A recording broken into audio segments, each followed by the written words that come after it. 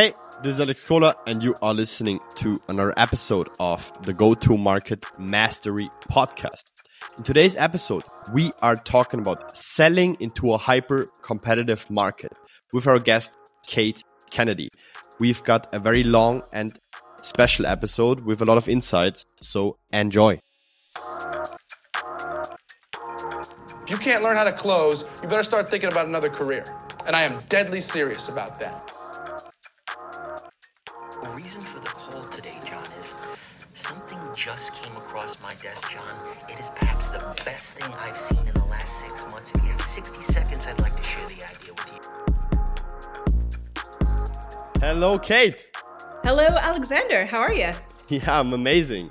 We already had an amazing 15-minute chat prior to this podcast, and I think the chat was there were already some topics that would worth being in the podcast. So I love the vibe and already looked forward to this podcast for a very, very long time. And yeah, happy that I finally have you here. Cheers. Thanks a lot. And indeed, I've loved your last few episodes. So really excited about it. Yeah, thank you so much. Appreciate it. And yeah, maybe we start off because we have a very interesting topic today with selling into a hyper-competitive markets. And I think you are an expert in this. And that's why I'm very glad to have you here. But before we start, as always, in this podcast with an introduction round. So it would be great if you can start by introducing yourself, sharing a bit more about your career and what you're currently doing. Absolutely. So as we spoke about, I'm based in Berlin, where I've been for the last 8 years. But as I'm sure the listeners can tell from my accent, I'm not German. I grew up in New York City and also spent some time in the Bay Area before moving over. I've spent about now almost the last 15 years in business development, specifically the last 8 of which have been in leadership roles. So for the most part, this has also been in the recruiting space. So again, very saturated market, especially over the last few years, exactly as we're going to be speaking about.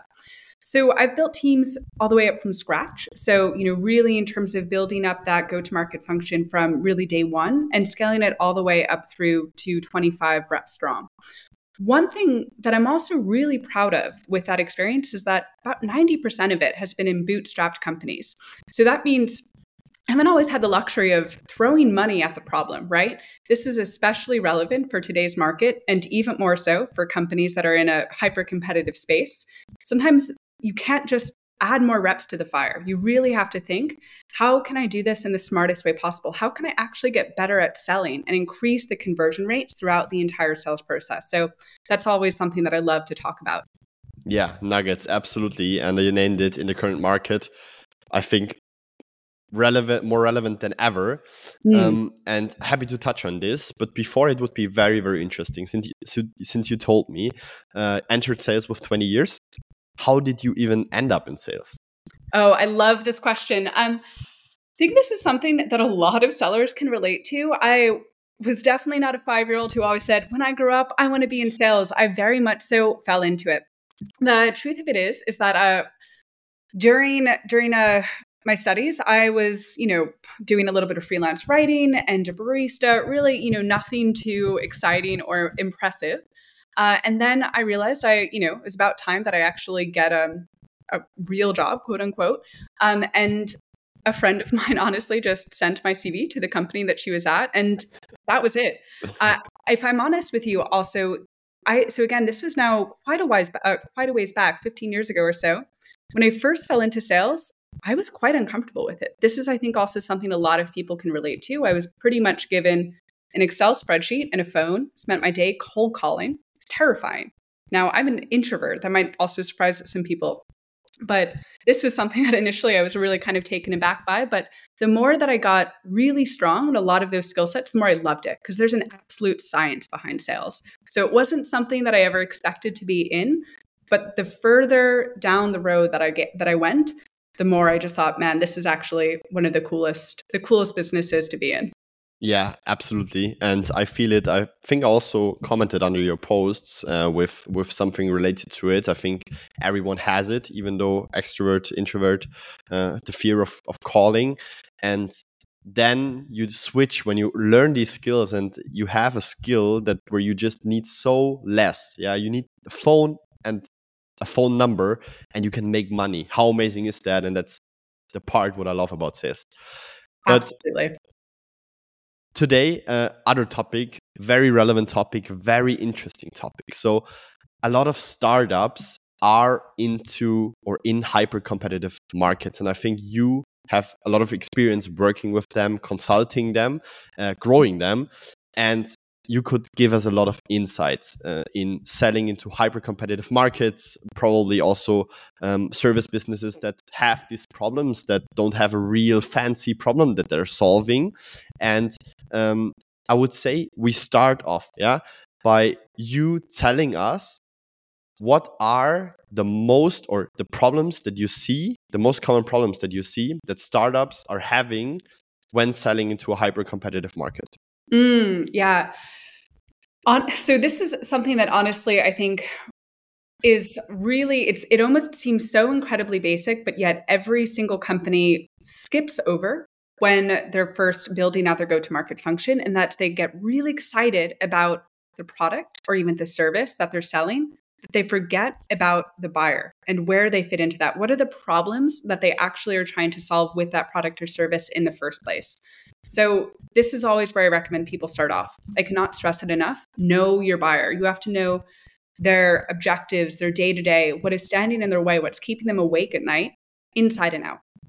I think a lot of onboarding processes, for example, always begin with company history, the vision, the product features. I'd honestly say throw that out the window because buyers don't care about your founding history, or they don't even actually care about the product you sell. They only care about their problems. So if you understand your buyer's problems, you're immediately standing out from 99% of other sellers out there that aren't trained on that. So this is a key competitive advantage. Know your buyer, know their problems above all else. Yeah, absolutely. So focusing on problems is actually one thing, but there are, of course, in this world a lot of problems, and some solutions are very fancy, and some problems are very complex, and some problems are very common, and some problems every startups have, and probably in this case we have created a very, very competitive market because if there's an easy problem and there pop up easy services that solve these problems. So how can you really build a value prop out of this problem that seems easy, that seems common, but a lot of startups have it? So what are your experience with this? So one thing I would mention is that really the vast majority of my experience has been in complex sales. So even though we're talking about recruiting services here, I wouldn't necessarily say that the problem is quite as simple as it seems on the surface. So, for example, if a company might even be maybe making the wrong selection on the vendor that they work with, the partner that they choose, there's honestly a lot of other things that can go wrong for them. So this is really what I want to touch on. Now, from a buyer's point of view, they might open a conversation with, I need to fill 8 roles. These are the titles. This is when I need them by. Seems simple on the surface, right? It's not. Now, what you need to dig into is first, what's going to happen, obviously, if they don't make those hires? What's the impact of mucking this up? And then also, what are the alternatives that they're looking at? Now, this is where it gets really juicy. What is the risk of them considering those alternatives or even sticking with the status quo? So one thing that I always love to talk about here is really the importance of highlighting the cost of inaction. I think oftentimes sellers will simply, especially in recruitment, just try to fill the brief. Don't do it. It's a trap, honestly. I would, once you know enough about the scope to know, okay, more or less, this is what I should be putting together in terms of, time that would be allocated or resources that would be necessary to fill this, put it to the side, just forget it for a second and only focus on what's motivating the buyer. What needs to happen in their organization to move the deal forward? When you're speaking, obviously, with the contact itself, themselves, they're going to have their own perspective on this, but also who else in the organization is going to have different perspectives. Oftentimes, you're going to be speaking with a head of talent. Maybe they're talking about a brief for their CTO. What are the CTO's priorities?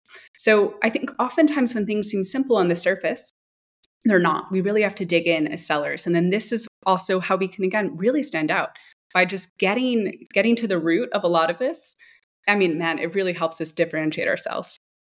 Yeah, absolutely. And you know what I see is, I think what a lot of people do wrong is that they're just not creative enough. They just are stubborn and say, yeah, but there is no real impact. For example, now we hired planes, so aviation, yeah?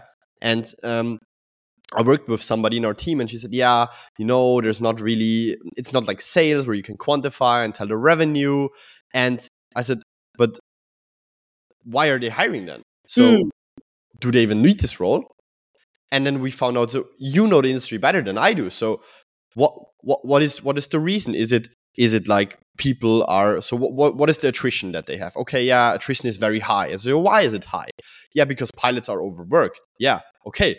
So let's approach it this way. So we get a statistic where we say, okay, 80% of all pilots go within the first year because they are understaffed.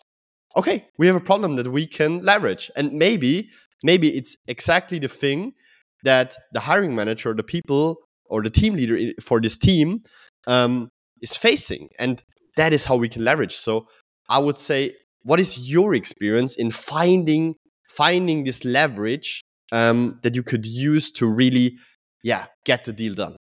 First, you're so right about that. And I love your example too of just why? And because you're exactly right. Sometimes someone might say, oh no, there's no real impact. Then why are you hiring this role? Because you're exactly right. Sometimes even the champion, the person that you're speaking with, might not see it. And you actually have to ask them questions to almost help them trigger this own thought process that's happening in their mind. So you're spot on about that. It's really important to just kind of dig in. So I think there's a few angles that you want to look at when you're trying to make this happen. One, of course, is exactly as we just spoke about. We want to ask questions in terms of, understanding what's going to go wrong within the buyer's world from their perspective.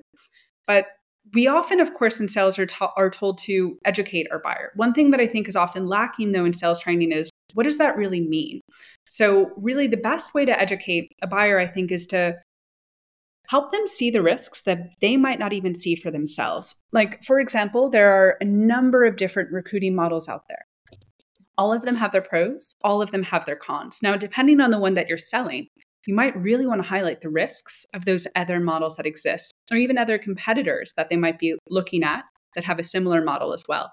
So again, if you're asking questions about what would happen if that risk plays out, this is a really great way to get the buyer on board. Because again, if you tell them directly, hey, if you go with this, obviously that's a mistake. No one's going to listen to you. Buyers don't like to be told what to do for obvious reasons. Just as human beings, it doesn't feel good.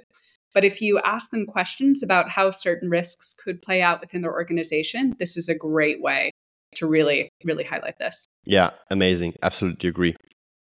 So I think another thing that is crucial, you as a team leader managed a lot of SDRs, reps, know it, is the mindset. Yeah, the mindset regarding the product you sell and regarding the audience you sell to, and also maybe the response you get from them. So in your experience, what mindset and what attitude is necessary to try to thrive in a highly competitive market, and how do you train your people to apply this mindset?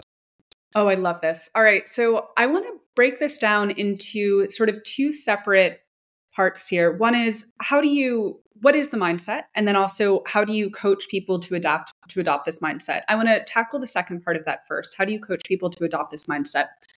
This is one thing that, if I'm being honest with you, took me like stupidly, embarrassingly long to figure out for myself. But that is that coaching and sales are not that different. It is mind-blowing. We all know the cliche selling versus telling. Telling is just talking at someone. Selling is, again, as we were just discussing, asking them questions to help lead them down this logic path. It's the exact same thing in coaching. So oftentimes when you're trying to get someone to adapt a new, way of working, the best thing to do is to, again, help them analyze what can go wrong if they don't make a change in their current workflow. What could go wrong if they maybe avoid doing certain tasks because it's intimidating? What could they also stand to gain? Where do they want to go? And then how can this be a stepping stone to get them there? So I would always begin, again, just by asking a series of questions, understanding their view, validating their perspective by recapping and clarifying, honestly applying a lot of the same techniques as you would in sales.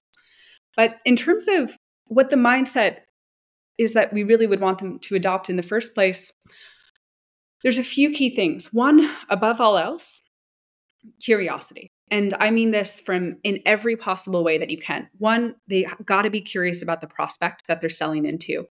They also have got to be curious about, is there a better way at any point to be doing things? Because the reality is, especially when we're talking about top of funnel, outbound, things are constantly changing. When we're even comparing what's working today versus what was working in 2019, man, it is vastly different. So you constantly have to be iterating and wondering, how can I improve this? How can I move the needle on this? So curiosity, super, super important. However, sometimes where I can see, curiosity maybe going off the rails or not being quite as useful as it could be is if it's done without a process in place. So what I mean when I say that is that you've got to be curious and analytical, but you've also got to constantly be making sure that, you're not just kind of trying things and hoping something will stick, throwing things at the wall and just hoping for the best. You've got to really have a process in place that you can constantly see, is this working? Is this not working? You got to be organized. So curiosity and being process driven. These are probably two of the most important things. Because then when you experiment, again, as we spoke about, sales is a science. This is exactly what you need. You need a good hypothesis and you need a good way to track and to look at the data. Is this working? Yeah, absolutely. And I always highlight it. There's two books. There's McKinsey Way and the McKinsey Mindset. If you know the books, it's my two favorite books. Hypothesis-driven sales or hypothesis-driven process building. It helped me so much, not only in sales, but in my entire life, in everything I touch, business related. So I will link it in the show notes. My two favorite books. Check them out. Great reads, absolutely.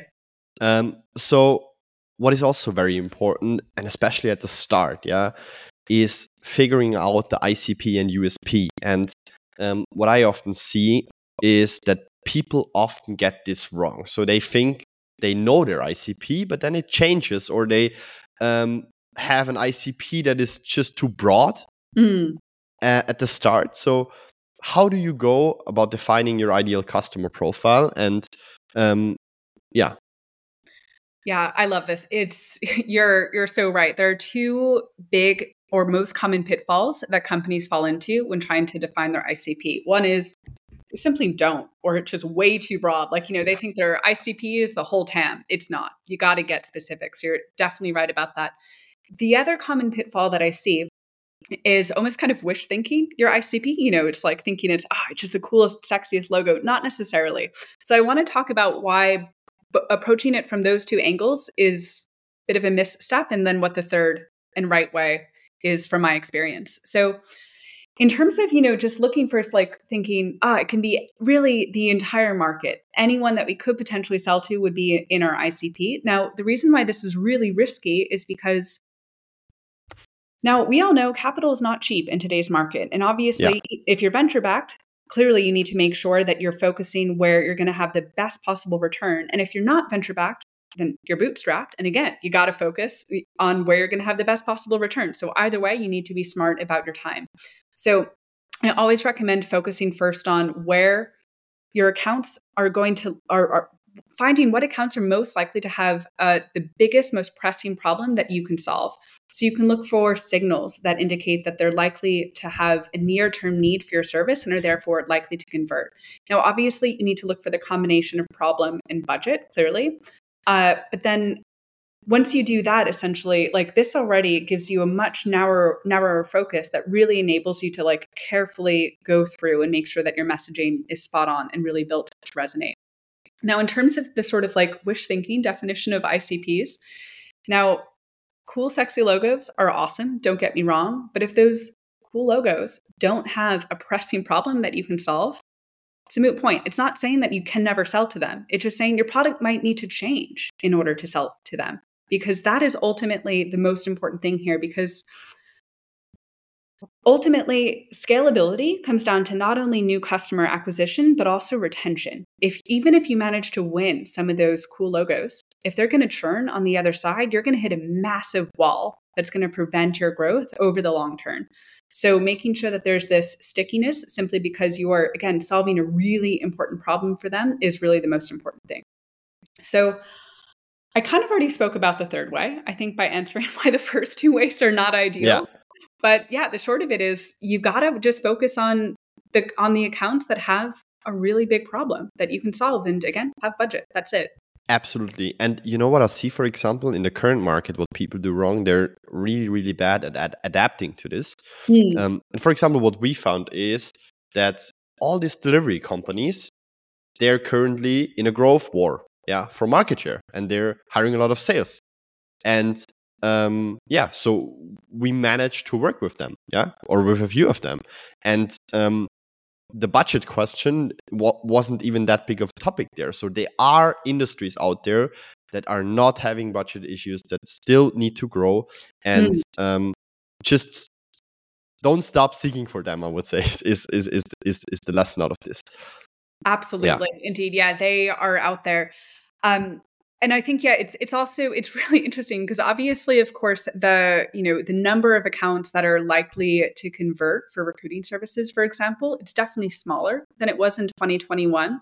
Doesn't mean that they don't exist anymore. It just means that you've got to get crystal clear on your ICP even more so. It's like, it's no longer something that you can kind of sleep on and maybe do next year. You got to do it today. It's so important. Yeah, absolutely.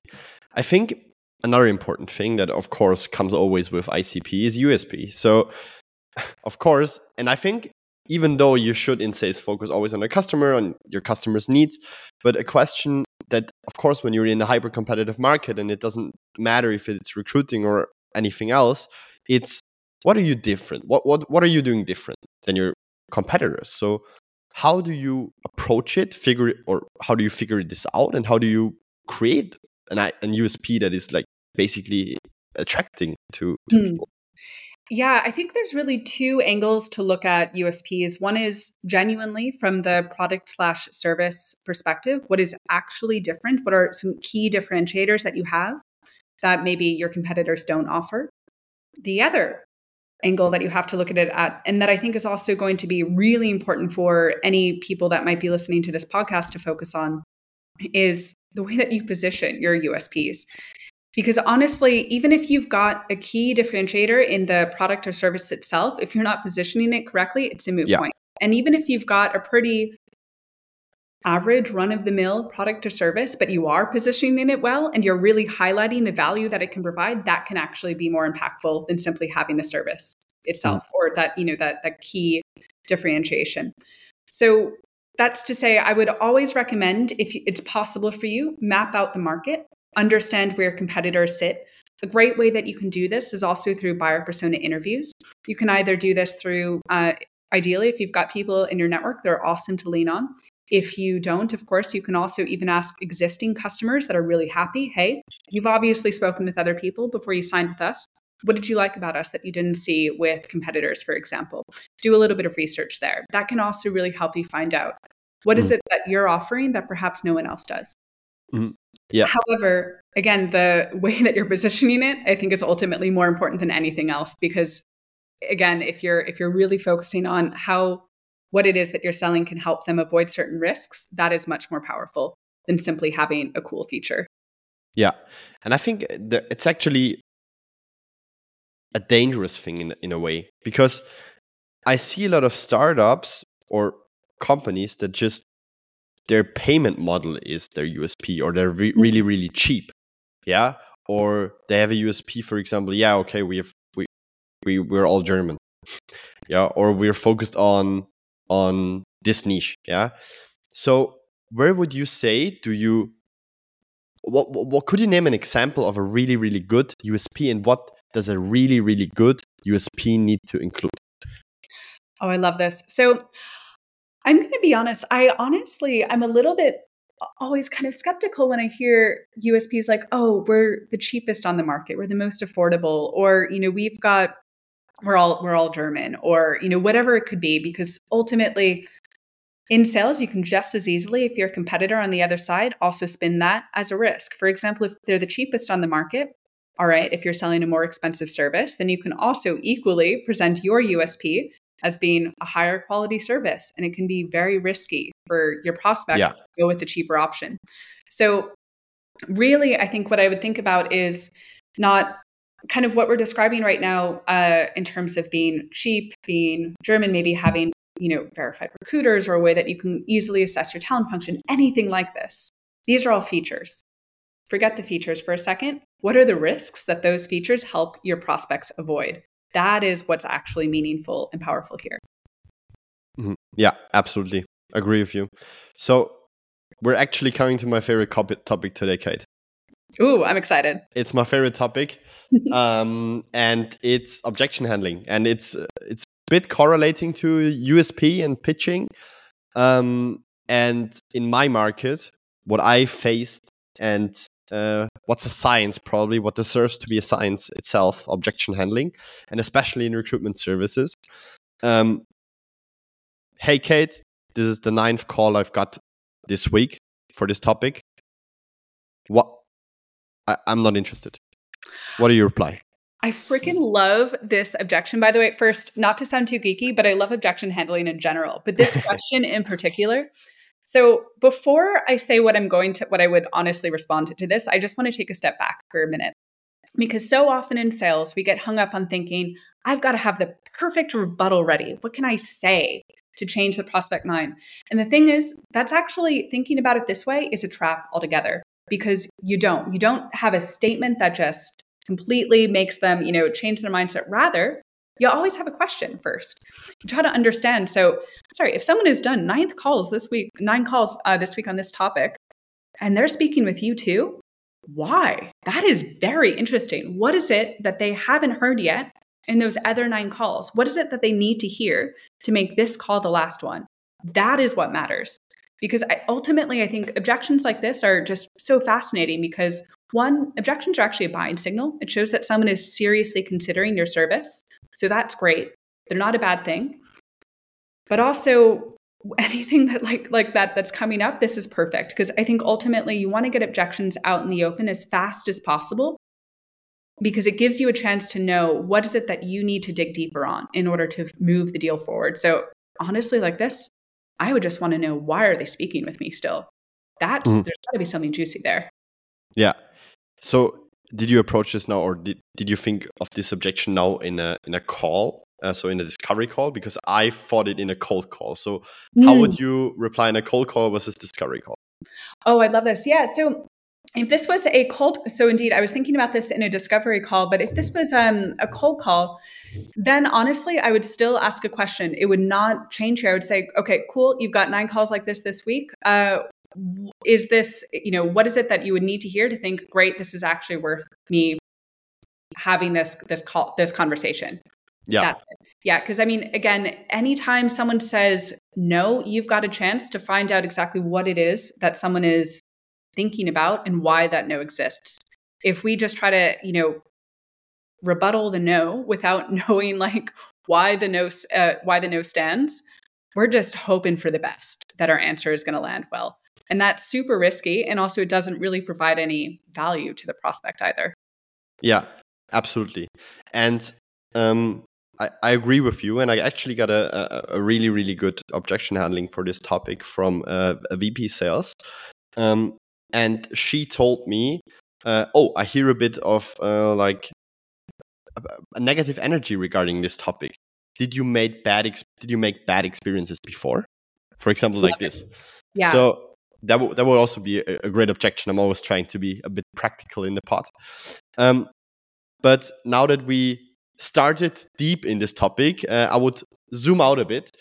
And of course, this is one objection, but you have many of those objections. So how do you handle collecting all these objections? Yeah. Finding out what the most relevant ones are, and then handling all of them, testing this again, and teaching your reps to handle objections correctly. So this is a long process of loops feedback loops and then implementing it and using it and being successful again. So what are your key tips and tricks to do this right? Absolutely. So the first thing that I always like to think about in terms of objection handling is that you can really handle them at 2 points in the sale. One is obviously after that objection comes up. And the other, and this is something that I think is talked about way too infrequently, preventing that objection from happening in the first place. So always analyze your calls, see, or in the sales process generally, is this objection consistently coming up when I say this?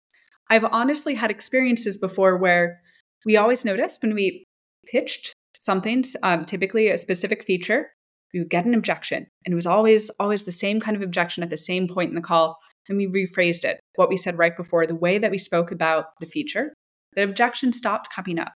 That's fascinating. So I'd always look at the patterns there. Is there something that you can do that won't trigger the person that you're speaking to think, oh, no, there might be a risk here with what they're talking about? One thing that you can do too is to directly broach that subject and say, oftentimes when I speak with talent leads or founders, whomever it is that you're speaking with, this is something that comes to mind. But let me tell you why this actually helps you avoid this other risk that they might not be aware that they have. This can be really, really helpful just to get in front of that objection. Now, let's say you tried your best. Objections come up anyway. This is inevitable, right? So you're on the call. Someone says it's too expensive, or we're going to go with this other competitor instead, whatever it could be. The first thing that you can do here, honestly, take a deep breath. Now, this is one thing that I think everyone struggles with. I know for myself personally, I've really had to coach myself on. You don't want to immediately reply. Just count 1 Mississippi, 2 Mississippi until they're done talking. I'm completely serious. Listen to what it is that they're saying, but do not interrupt the prospect. I cannot stress this enough. Now, once they're done talking, then you recap and clarify. So you essentially say, all right, I want to make sure I'm understanding correctly. You're saying it's too expensive. Have I got that right? Yes. Okay. Can you talk to me about why? So ask some questions there. Now, when you say it's too expensive, is it because there's a certain feature that you're not currently seeing that you're hoping for here? Or do you think that it's not going to be the right solution for what it is that you're trying to achieve? So that's to say, after you recap and clarify, you immediately dig deeper.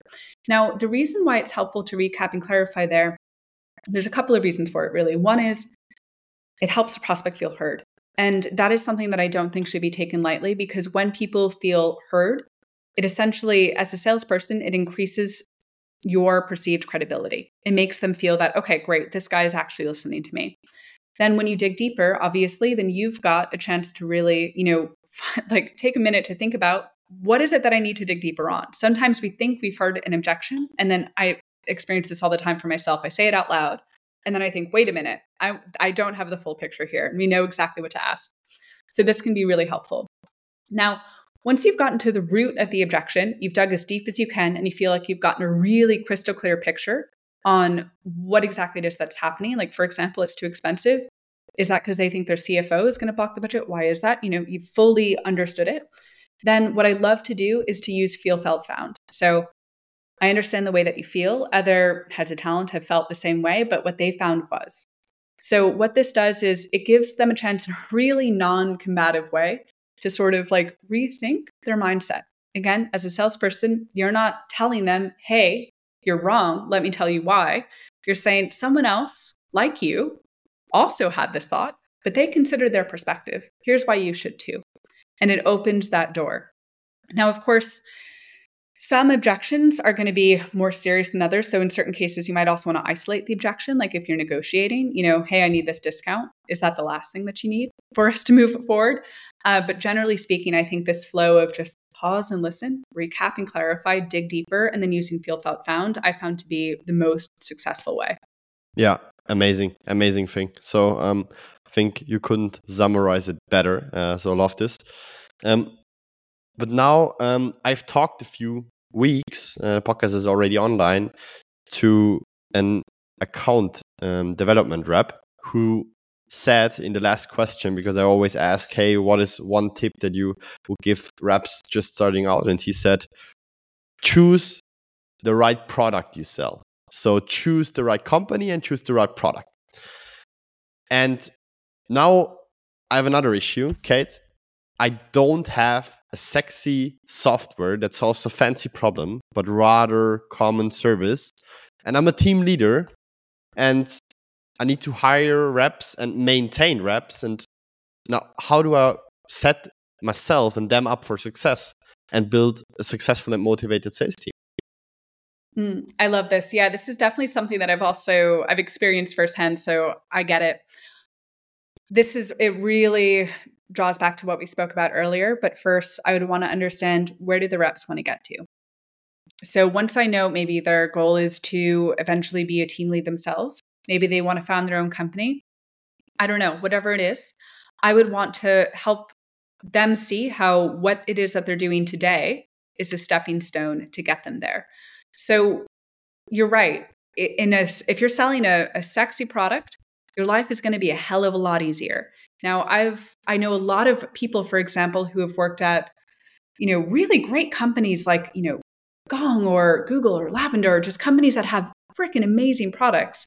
Then they get out on the other side, and they're maybe in a startup where the brand is not so well known, and it's a real awakening. So honestly, if you can sell an unsexy product, that will make you a 10 times better salesperson than selling one that is. So honestly, it is a huge blessing. Now, so if they want to eventually be a team lead, for example, maybe even they want to be, I don't know, a CRO one day, whatever, you can help first understand where they want to get to, and then help them understand what that story could look like for them, how this role can actually equip them with the skills that they need to tell their, maybe, the current founder that story to help move them up into a team lead role, maybe even tell a future employer, that they would be interviewing for that story as well, about how they actually took a product that didn't necessarily have a cool brand behind them, and they still had amazing results.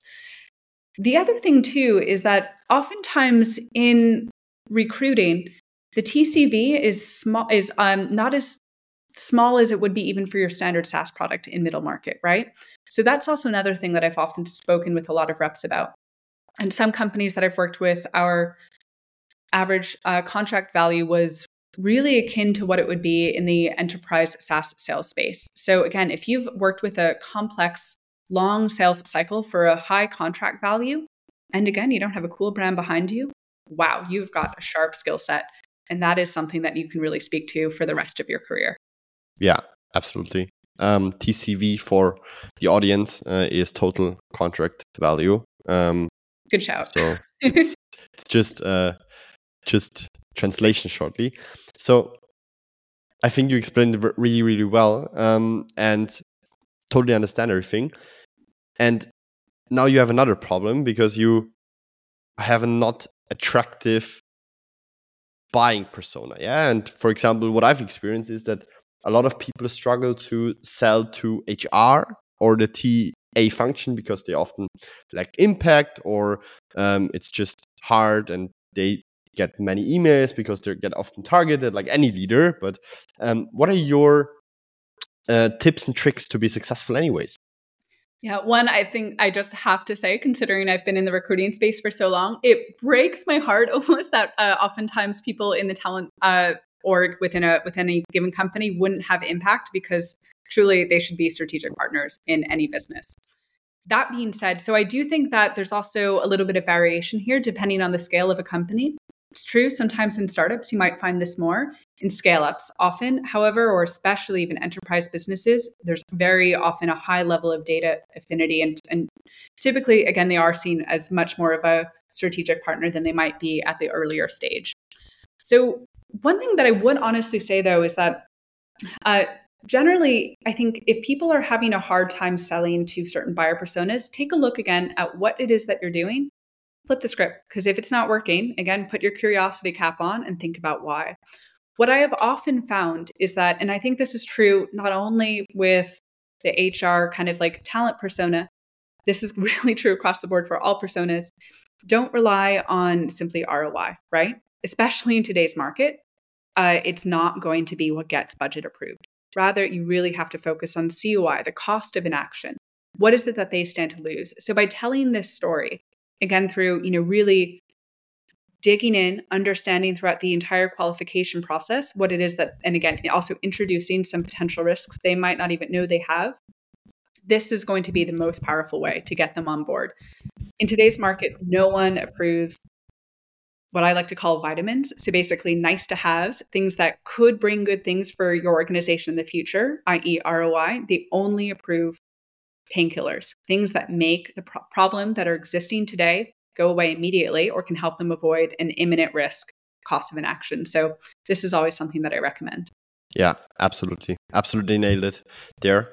And I see we're getting a bit practical, and I love that. And I want to get even more practical now. So, Kate, it would be great if you could share some of your most successful techniques, strategies, channels, or examples even that worked really, really well in a hyper competitive market. Maybe on the prospecting side, so getting people in those calls, because I think that's a thing that a lot of companies are struggling as well. Absolutely. Yeah, it's actually really quite fascinating because, of course, in the talent space, a lot of companies grew massively during 2021. Now the tide has gone out. Everyone's seeing who's, swimming without their shorts on, so to speak. So it's true. It's really a time that you have to make sure you're doing everything you can at the top of the funnel.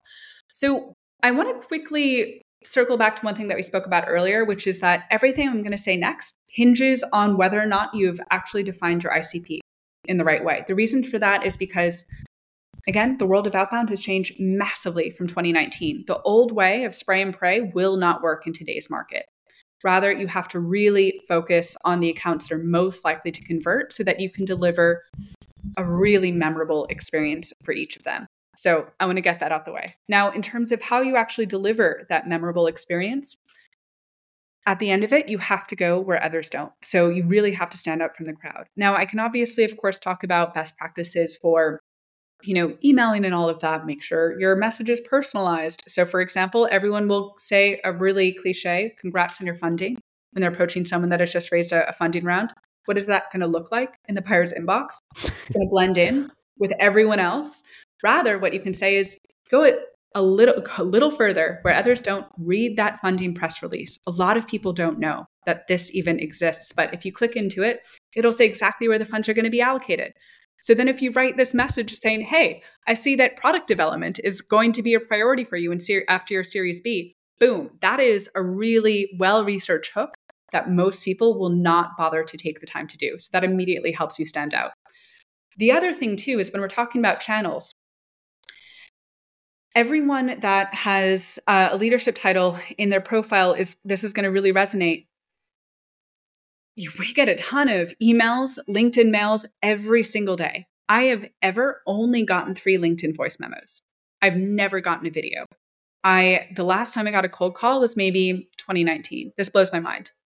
Yeah, absolutely. So if you want to maybe I will cold call you. Honestly, I would love it. Yeah, it's crazy too, because I've actually checked some tools. My number is actually there. So we know, indeed people just aren't picking up the phone. So when you think about it, like obviously people always want to sort of default to what's easiest. This is actually the most dangerous trap when you want to stand out. If you go for things that are a little bit more difficult, hey, the good news is actually it's going to be more difficult for your competitors too. And they're probably going to be too lazy to do it.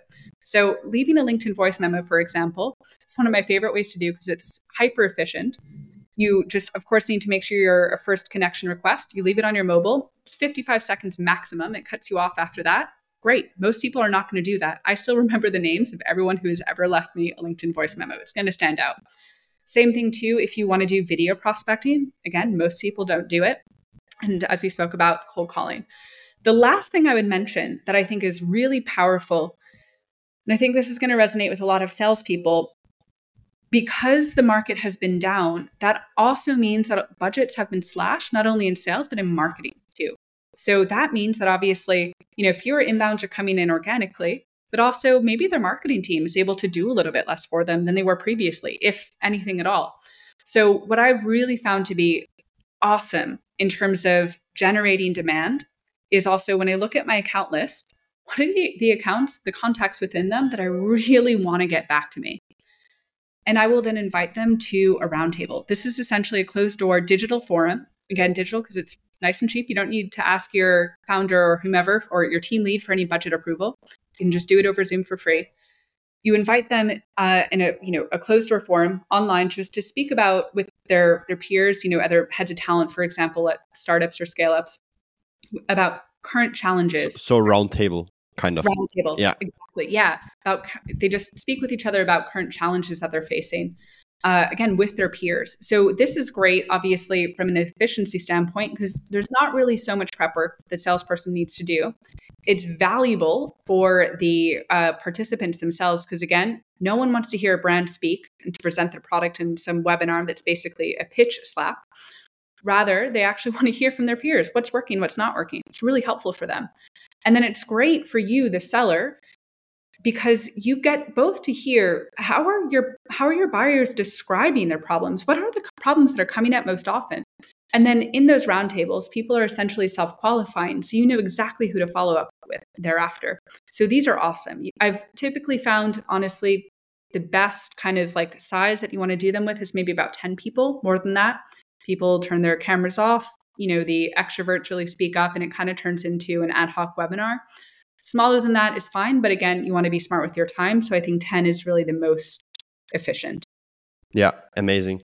And I think the overall learning of what you said is doing your research. Yeah, it's just researching. And for example, this podcast. Yeah, if you were a prospect on somebody's prospect list, and he listens to this podcast and refers to it in the first sentence of an email, in the first word of a cold call, in the first words of a memo, you immediately listen, because I think like, oh my God, he listened to my podcast.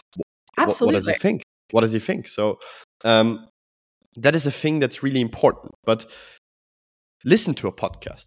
Getting to this point takes a lot of work. And we also want to keep our reps efficient. So staying efficient while scaling, yeah, and building a scalable process is really important.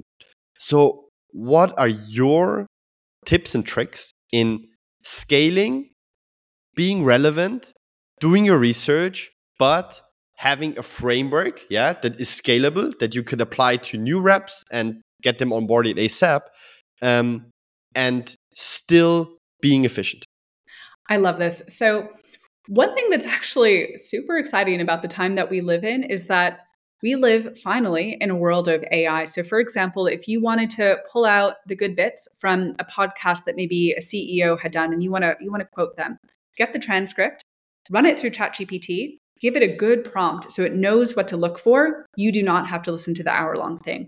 Same thing too. One thing I love is there's a few extensions even for ChatGPT. If you don't have the time necessary to crawl all of those press releases, give them a list of the companies that you need them to look for the press releases within. And then it'll essentially, again, if you have a really good prompt for this is what a head of talent might care about, this is what a founder might care about, etc., it will point out for you exactly anything that might be interesting there, where the funds will be allocated, certain departments that will be growing after that funding round, etc. You can also ask it to look for any recent product launches or new geographic expansions that are coming up, etc. This makes your life so much easier. So a lot of these things that I think even 12 months ago would have taken a few hours now only take a few minutes. So truly no excuses. I'm going to pause there before I ramble on. Yeah. So absolutely. I think what I've seen is or what I think is a great framework is 5 times 5 times 5 rule from Kylie Coleman. You know it? Absolutely. This is so funny because actually when you were asking about volume versus quality, it's something that I also had in my notes that I wanted to mention. It's true. It's also a great barometer for, hey, is my activity high enough? Kyle Coleman is the man. I love him. Yeah. Follow him as well. Also tip, follow influencers, get inspired, but don't copy. Might not work for your industry, but 5 times 5 times 5 rule, just for the audience, it's 5 minutes of research, 5 personalized points that you try to find, and then 5 minutes of crafting an email. And I think you don't have to be 5 times 5 times 5, but just take it as an ish benchmark. And for the personalized points, what always helps there is, even because you mentioned funding news as a trigger that is so boring that probably doesn't work in most cases with personalization, try to look for these edge cases in your company. because they are there, in the funding newsletter, what have worked before. Give or create with your team, create some framework where you write down all of these personalized points that you could look for in a person. There may be account personalized points, and there may be points for a person. For example, a podcast. Look for a podcast he or she has been, and then just watch it, or just watch in the show notes what are the points that could be relevant, and then build something. And I think this is something how you could approach this, because I always get the question volume versus quality. And you're so right. That is such a good point too. Ultimately, you have to have a process for everything. It's true. It's going to help you move a lot faster. But ultimately, I think we all know today, relying on volume alone is not going to work. I mean, that's exactly how you end up with a 1% reply rate. And typically most of those will also be unsubscribed or out of office. Yeah. That being said, of course, True. quality, and you're sending maybe only like 3 messages a day. Good luck. It's going to take you a very long time to get your meetings booked rate high enough. If it ever happens at all. So it's true. I think, again, 5 by 5, brilliant. Have a process. That's the best way. Yeah. Amazing. Cait, this was nuggets, 50 minutes of nuggets. Thank you so much for your time and for all the insights you shared. Last question. People will maybe have questions to you. So where can people reach you? Good question. LinkedIn is always the best place. Voice memos, please. Cait lost voice. Absolutely. Voice Bonus points. So I will respond if you do a voice memo. Absolutely. Yeah. So feel free to hit Cait up or me if you have questions. And Cait, thank you so much for your time. Maybe so much topics. We will do another episode in the future. Awesome. Cheers. Thanks. Have a great one. Thank you so much. Bye-bye. Yeah.